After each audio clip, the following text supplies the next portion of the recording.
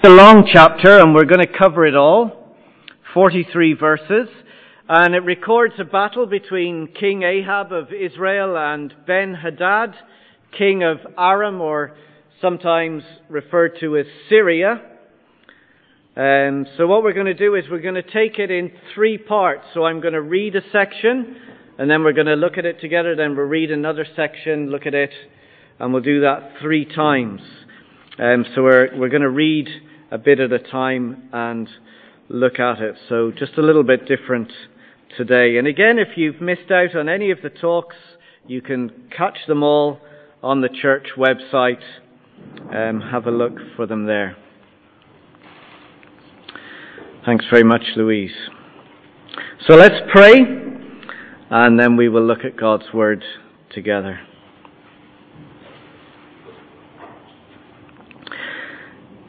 This is what the Lord says to you. Do not be afraid or discouraged because of this vast army. For the battle is not yours, but God's. Father, would you help us to see this morning the battle that we are in, how you have won it for us, so that we may walk in peace and not fear, that we may live trusting you, rejoicing in your victory, and enjoying the blessings that flow to us. So, Father, help us today. Work in our hearts, we pray. In Jesus' name, Amen.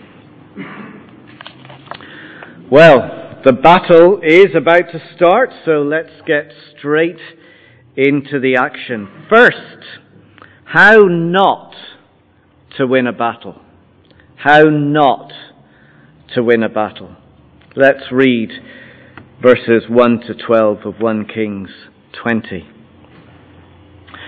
Now Ben-Hadad, king of Aram, mustered his entire army, accompanied by 32 kings, with all their horses and chariots, and he went up and besieged Samaria and attacked it.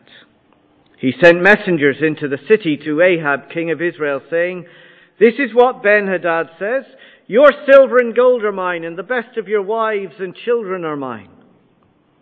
The king of Israel answered, "Well, just as you say, my lord the king, I and all I have are yours."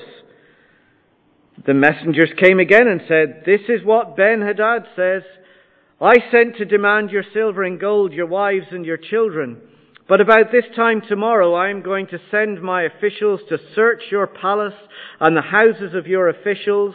They will seize everything you value and carry it away."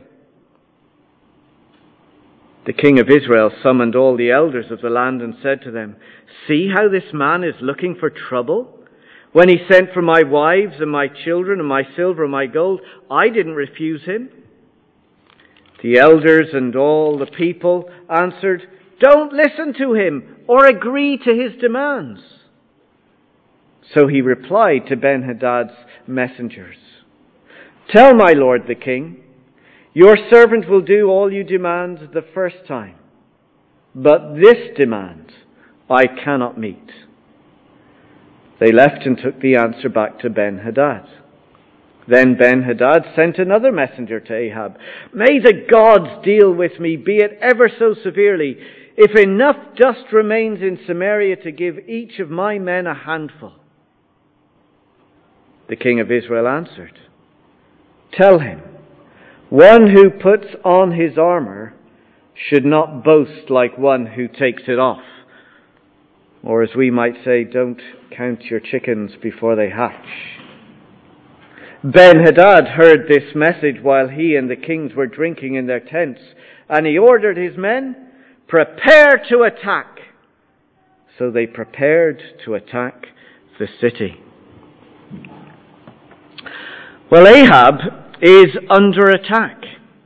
What should he do? Well, despite Ahab's diplomacy, Do you see it in verse 4? The king of Israel answered, "Just as you say, my lord the king, I and all I have is yours. I don't want to fight. Please take it." Well, Ben-Hadad seems intent on having a fight. Verse 6. "About this time tomorrow I am going to send my officials to search your palace and the houses of your officials, and they will seize everything you value and carry it away." What should Ahab do? Well, let's remember who's attacking who. Ahab is king of Israel, God's people. Ben-Hadad, well, he was the enemy. Israel are God's people, and he has entered into a special relationship with them. He loves them. He's made a covenant with them, promised to be his God and they are to be his people, loyal and faithful to them.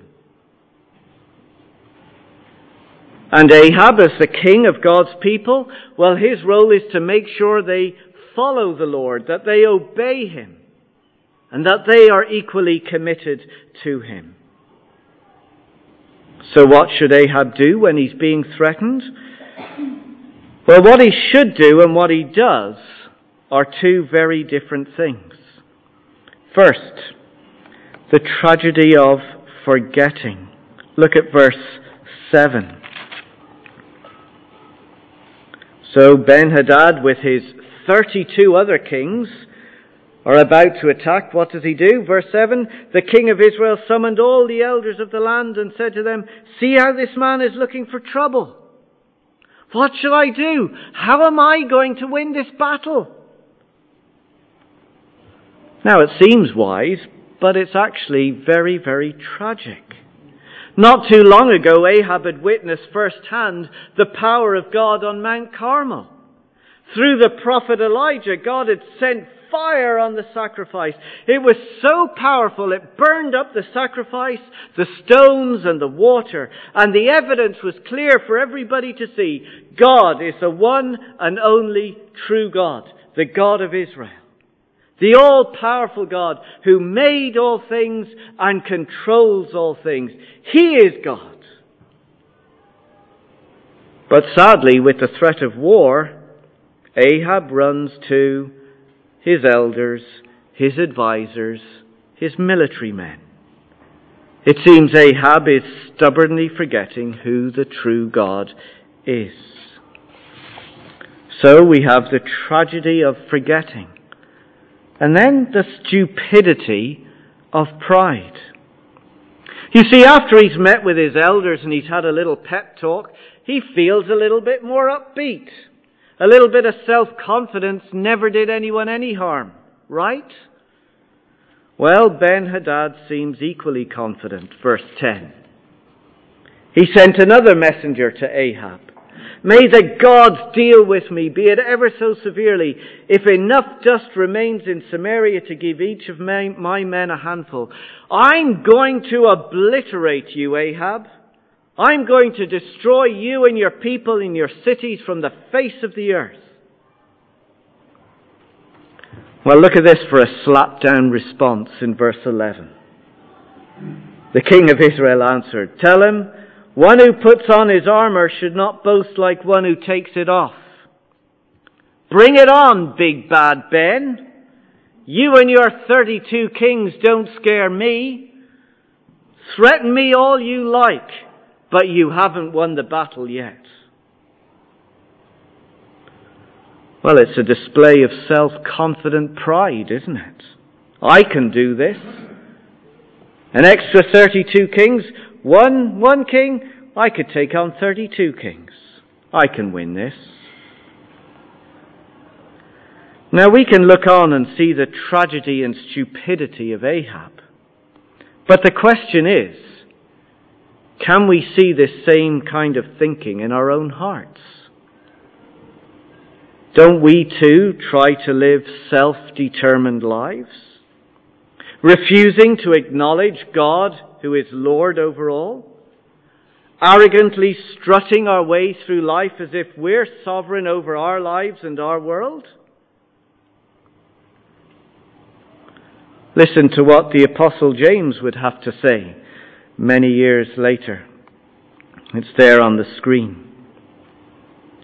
Now listen, you who say, today or tomorrow we will go to this city or that city, spend a year there, move here, move there, carry on business, make money, take this job, say no to that job. Why? You do not even know what will happen tomorrow. What is your life? You are a mist that appears for a little while and then vanishes. Instead, you ought to say, if it is the Lord's will, we will live and do this or that. As it is, you boast in your arrogant schemes. All such boasting is evil. You see, I can be just like Ahab. This is my life. I can do it. I'm strong. I'm in control of my destiny. Nobody's going to tell me what to do.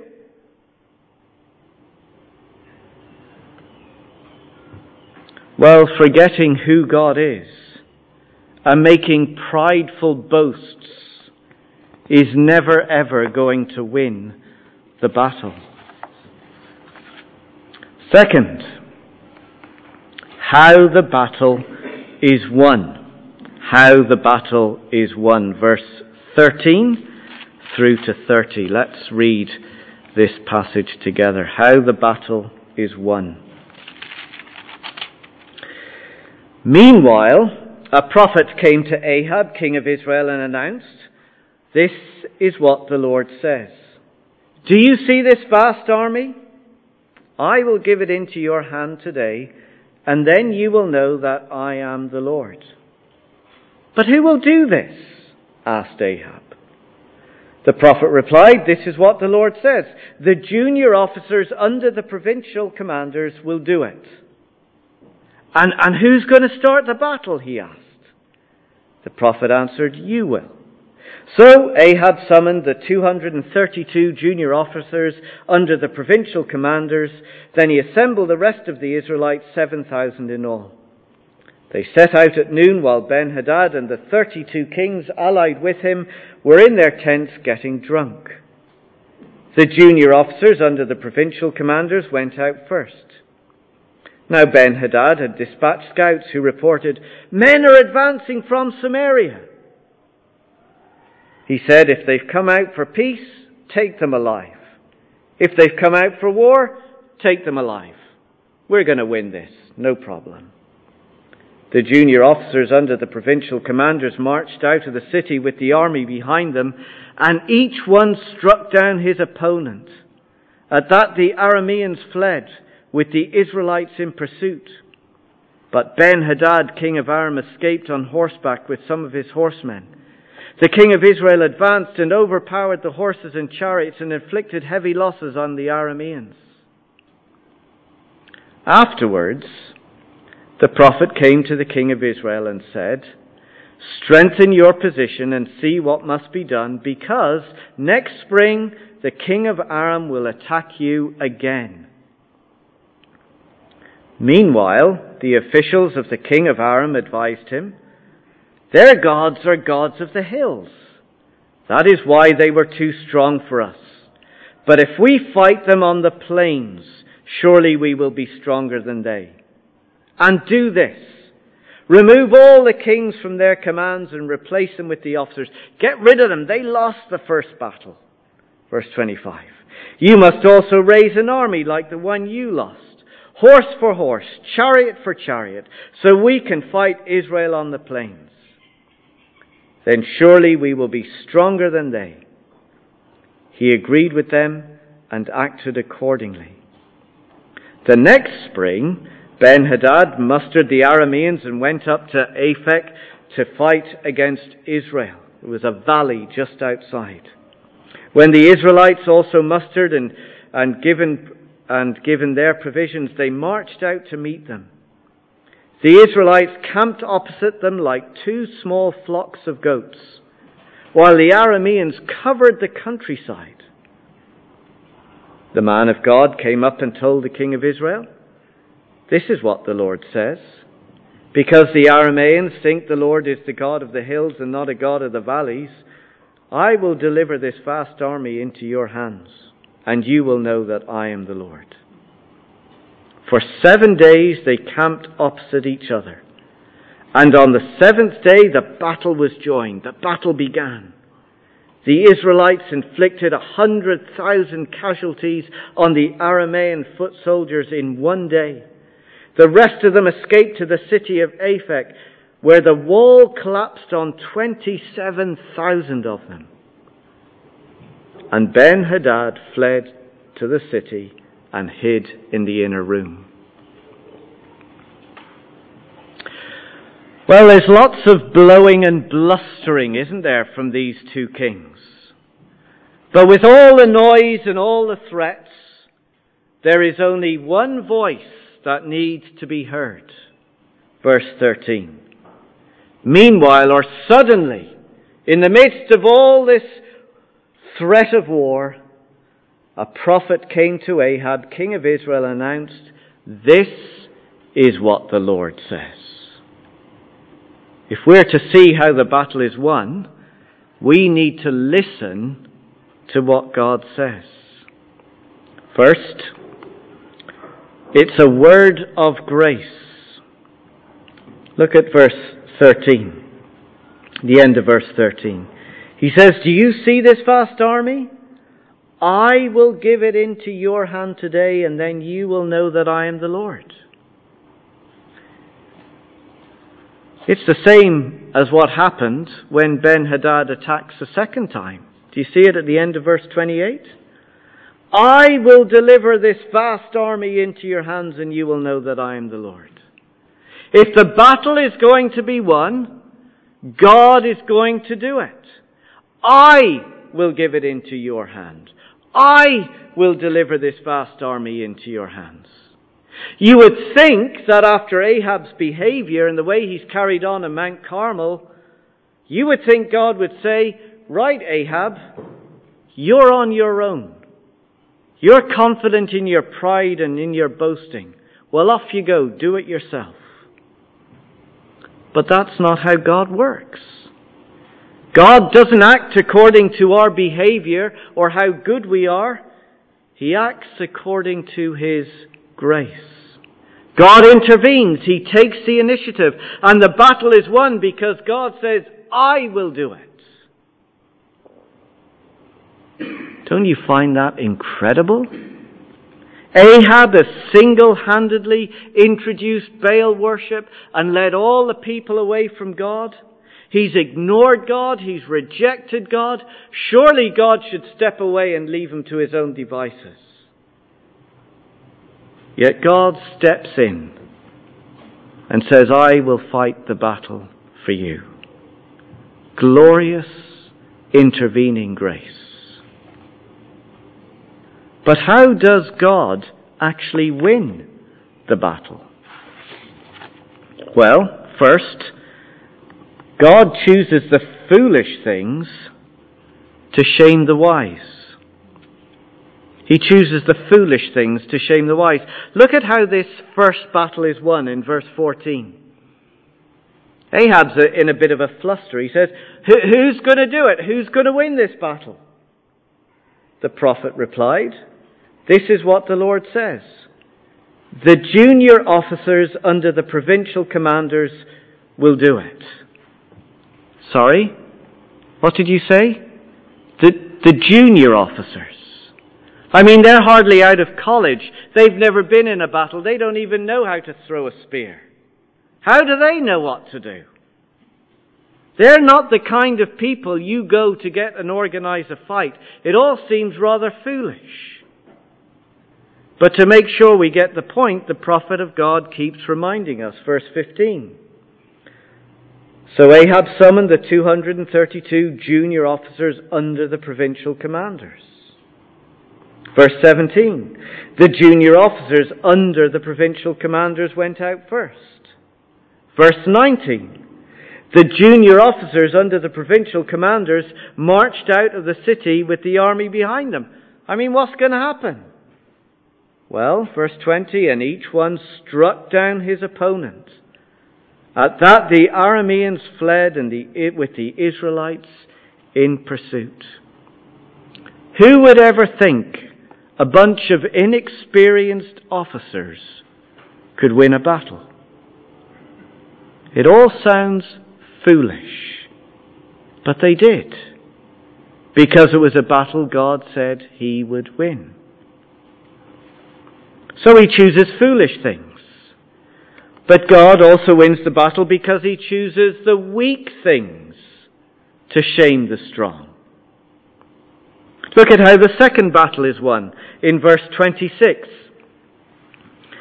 So Ben-Hadad has kind of figured out that, we fought them up in the mountains, they're too strong and the mountain gods are with them, but let's get them down in the valleys. And it's springtime because, it's neither too hot nor too cold, there's plenty of food. That's going to be the time to go to battle, and we'll get new people on board and we'll be ready. Verse 26. The next spring Ben-Hadad mustered the Arameans and went up to Aphek to fight against Israel. And when the Israelites were also mustered and given their provisions, they marched out to meet them. Now picture what's going on here as they come down into the valley. At one end you've got the Israelites, and they look like two small flocks of goats. And then over on the other side, the Arameans, they covered the whole countryside. This is a battle of the few versus the many. Israel's army is small, insignificant and weak. Aram's army is great, magnificent in its military power, and strong. Paddy Power isn't going to give you great odds for an Israel win in this, are they?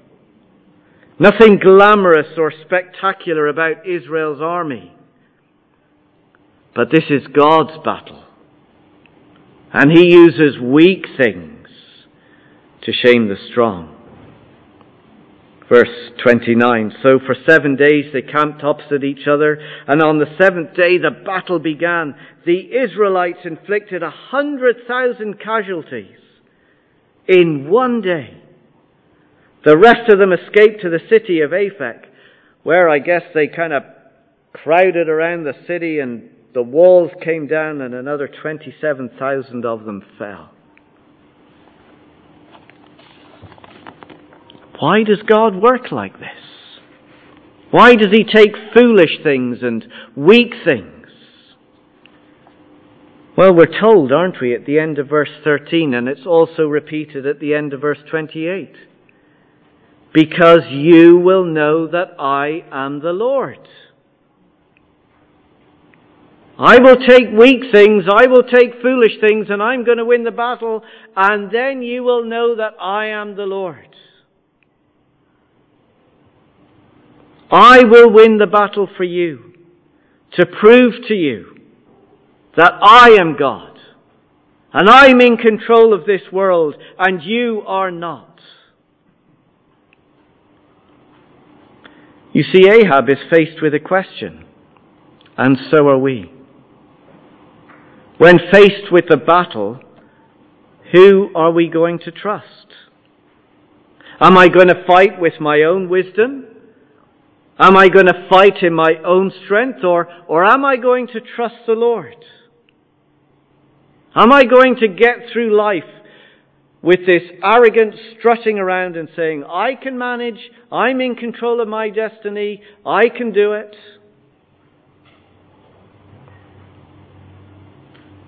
You see, as we journey through life, we're in a battle.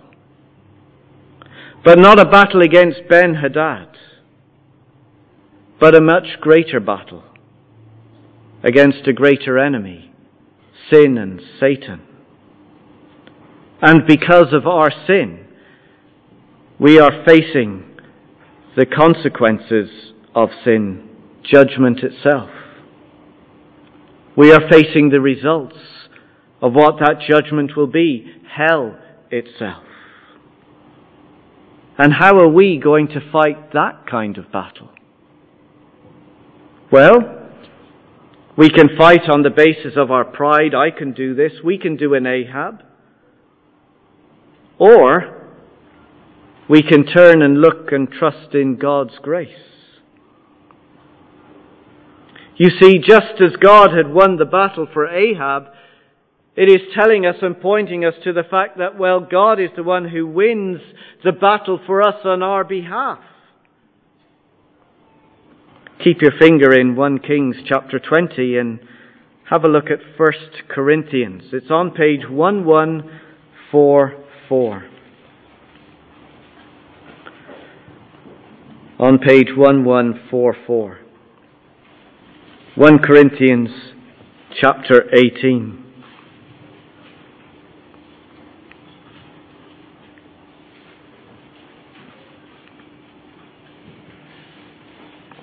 You see, God won the battle for us supremely on the cross. He doesn't invite us to come and take part in the battle, but He simply presents it and portrays it to us to say, watch. Watch and see what happens. Watch what takes place, and then you will know that I am the Lord. 1 Corinthians 1 verse 18, the message of the cross is foolishness to those who are perishing.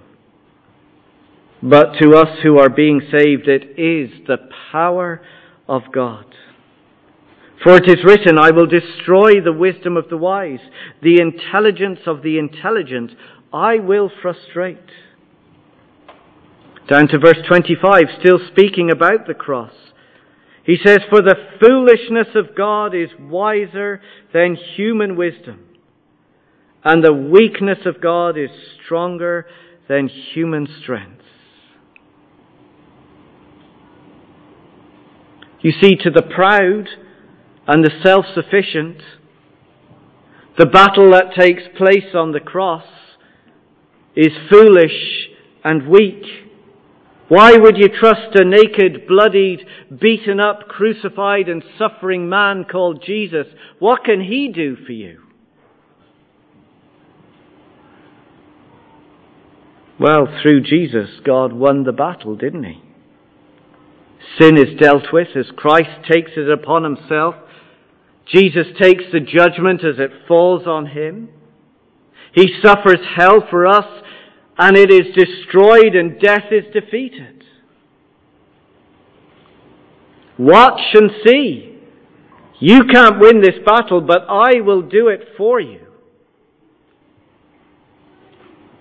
You see, grace humbles us. It says to us, if you want to share in the battle's victory, you need to submit to me. Rather than trust your own wisdom, rather than rely on your own strength, rather than do life in your own way, you need to turn to me, because I am the Lord.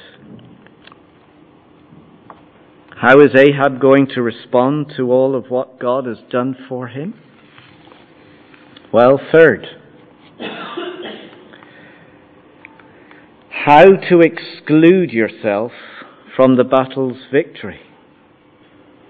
How to exclude yourself from the battle's victory. Let's go back to 1 Kings chapter 20, and we'll pick it up in verse 31.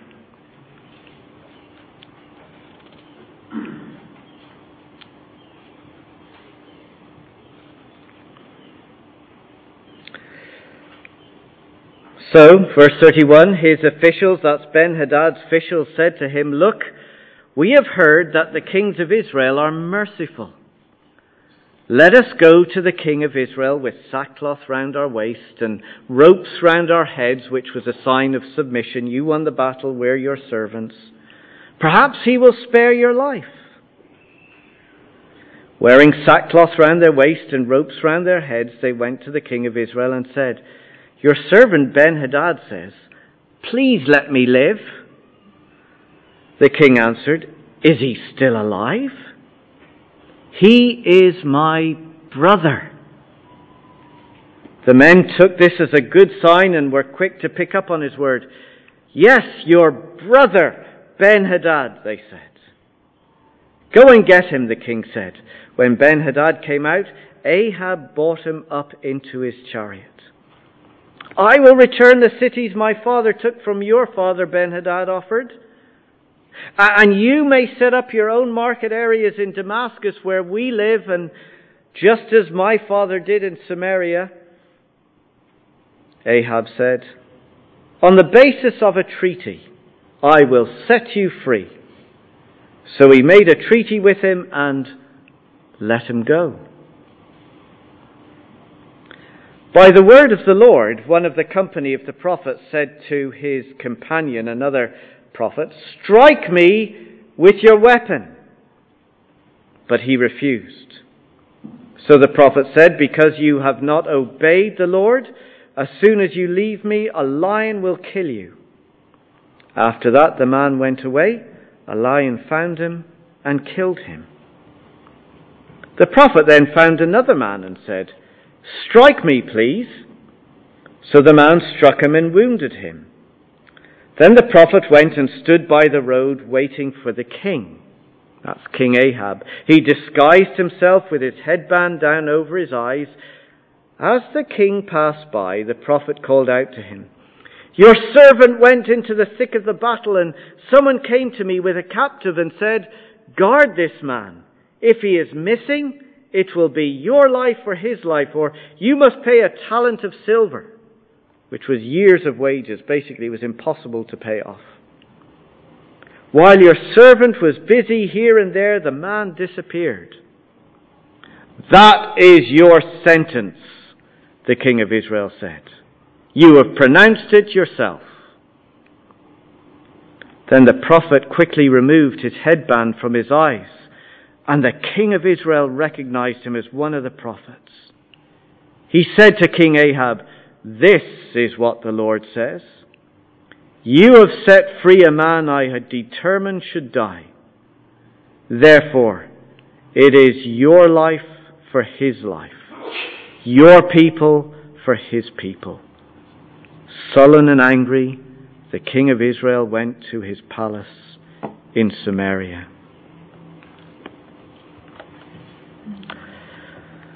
Well, Ahab doesn't respond as he should. Instead of sharing in the victory, he actually excludes himself from the victory and becomes an enemy. How did he do that? Well, he made a treaty with the enemy. It doesn't take a whole lot of brains to work out that Ben-Hadad wanted rid of Ahab. I mean, he's tried twice. He's already taken an army to him twice. Yes, he's been defeated. But instead of finishing him off, Ahab goes and does a deal with him. End of verse 34. "On the basis of a treaty, I will set you free." So he made a treaty with him and let him go. From his enemy, "Oh, you're my brother." From an attacker to, "You're my ally. Let's do business together." What's going on? Well, it seems Ahab feels he can get more and do more by keeping his enemies close to himself. Why get rid of your enemies when they can do good for you? Ahab won't see it. God had won the battle. He had defeated the enemy so that Ahab would be loyal to God and to God alone. That he would be devoted to him and worship him. But Ahab isn't ready to submit to the one true God who won the battle for him. You see, we can't share our allegiance with another. We either submit to God or we reject him. We are either with him or we are against him. We can't live with a foot in both camps, kind of going, "Well, Sundays is a good day to be with the Lord, but the other days, I'll do it my own way."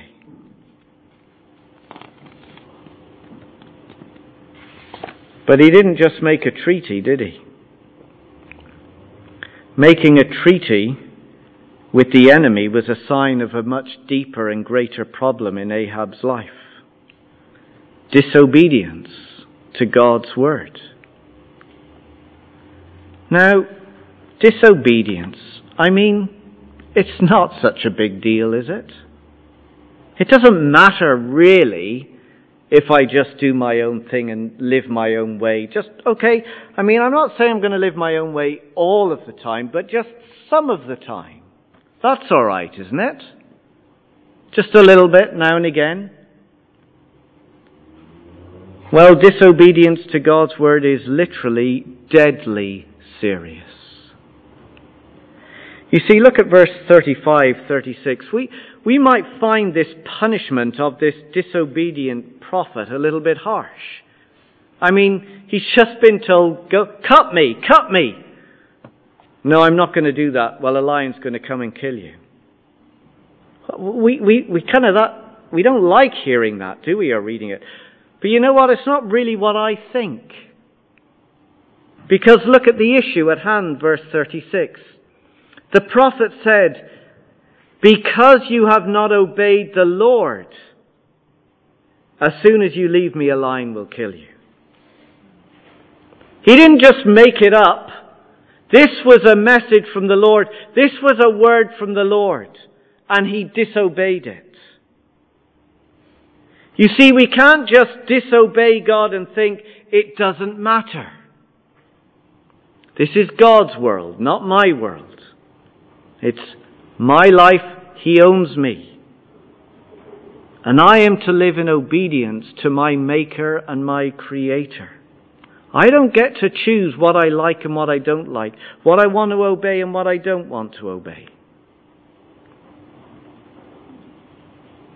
Well, the time comes for the prophet to confront Ahab with his disobedience. It's brilliant, isn't it? What a fabulous scene. The prophet pretends to be a soldier. Put on a few raggedy old clothes. Somebody's cut him, he's wiped the blood in his arms and his face. There he is, standing out on the side of the road. It looks like he's been in battle. Verse 39. And as the king passed by, the prophet called out to him, your servant went into the thick of the battle, and someone came to me with a captive and said, guard this man. If he is missing, it will be your life or his life, or you must pay a talent of silver. Well, while your servant was busy here and there, don't know what he was doing, but he was doing something, the man ran off. He escaped. The prisoner escaped. Basically, he's asking Ahab, what should the punishment be? Well, look at the end of verse 40. That is your sentence, the king of Israel said. You have pronounced it yourself. You should be killed. Your life for his life. That's what happens when you disobey orders.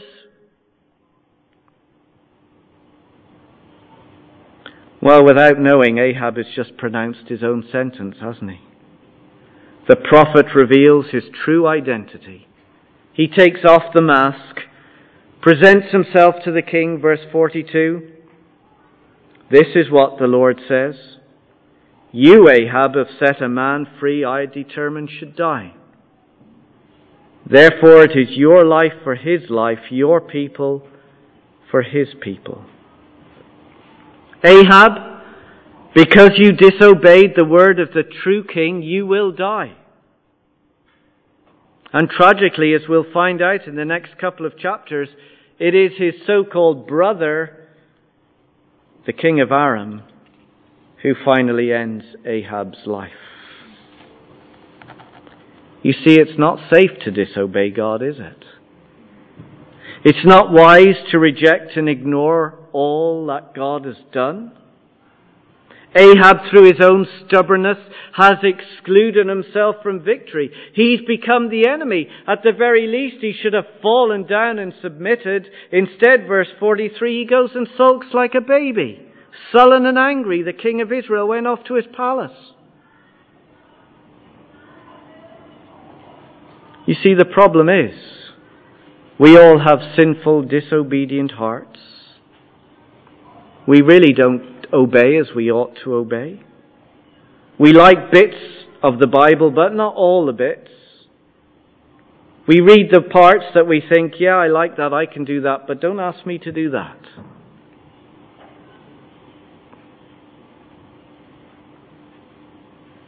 we deserve to die. We deserve to be judged. But God in His grace has come to fight that battle for us. And if we are to share in His victory, if we are to share in the blessings of what Christ has done for us on the cross, in response, we need to turn from our enemy and make that decisive break. Repent, turn and go in the opposite direction. Bow the knee to the King. Submit to His word. Not make treaties and live with a foot in both camps. Turn from our arrogant pride and submit to the true King, the King who went to the cross for us and said, "My life for your life." The one who gives us the spoils, the blessings of the victory, forgiveness and peace and joy, and the promise of His Holy Spirit that we would love Him and obey Him. It is all yours. You are now my children. You are now part of my kingdom. This is the King we can depend upon in every battle that we face. If He's won the greatest battle of all and defeated sin and death itself, well then whatever we face into in our life, we have a King who will be with us and who will equip us. My grace is sufficient for you. And even when we come face to face with the battle of death itself, He has reigned victorious from the grave. He has won. He is victorious. He is heaven's champion. Wouldn't it be a tragedy to depend on your own wisdom? Wouldn't it be stupidity to stand in your own strength and end up being excluded from the victory? Christ has won the battle. He has called us to turn and make that decisive break from our enemy, to submit to His word and follow Him and enjoy the blessings that He is with us. And we need not fear anything, because He is Lord over all. Let's pray.